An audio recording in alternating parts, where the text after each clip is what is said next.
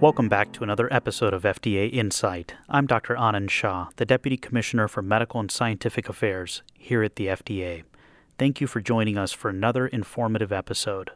This week, we'll be discussing health fraud, especially as it relates to the COVID-19 pandemic. My guest today is Dr. Judy McMeekin, Associate Commissioner for Regulatory Affairs here at the FDA. Dr. McMeekin, welcome to FDA Insight. Thank you. Very glad to be here.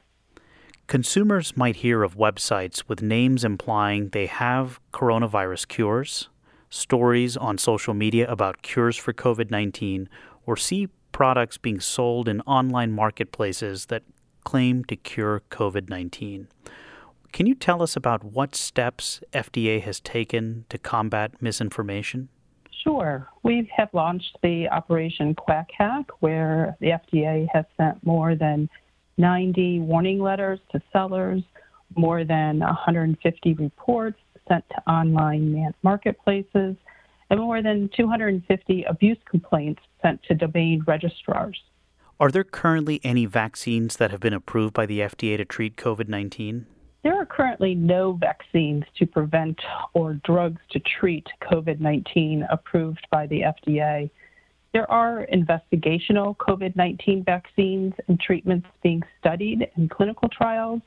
These products are in the very early stages of development. So, Dr. McMeekin, anyone who says they have an approved cure or treatment isn't telling the truth. Correct. And getting back to Operation Quack Hack, and I really like the name, what type of fraudulent products have been found so far?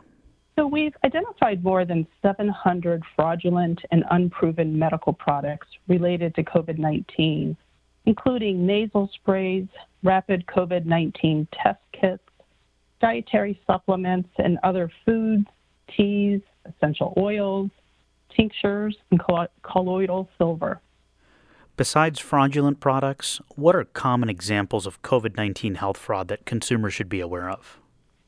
Consumers should be aware of email phishing scams, government impersonators, contact tracing scams, even work-from-home fraud, along with investment fraud and coronavirus-related charity scams that are occurring.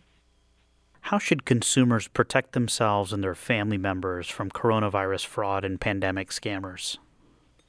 I would encourage consumers to be cautious of websites and stores selling products that claim to prevent, treat, or cure COVID-19. Never reveal any type of personal or financial information in an email or respond to requests for it.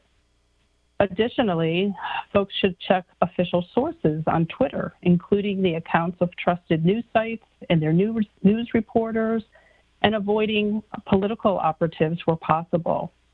If a site claims to be an official government publication, consumers should check the URL to see if it ends in a .gov setting. In the experience of the agency, who is most vulnerable to COVID-19 scams? What we see is that older senior citizens, those who are out of work, and also those who are sick and scared. And how are we collaborating with other agencies right now to combat health fraud? Within the FDA, several parts of the agency are involved in combating health fraud. The Office of Criminal Investigations, the Office of Enforcement and Import Operations, and the Health Fraud Branch within the Office of Regulatory Affairs all work collaboratively with colleagues in the FDA's medical product centers and also the Office of Chief Counsel. FDA also works closely with other government agencies, such as the Center for Disease Control, U.S. Customs and Border Protection, and also the U.S. Department of Justice. So the FDA has been very busy over the past several months. Can you tell us about how the new communication initiatives at FDA are working right now?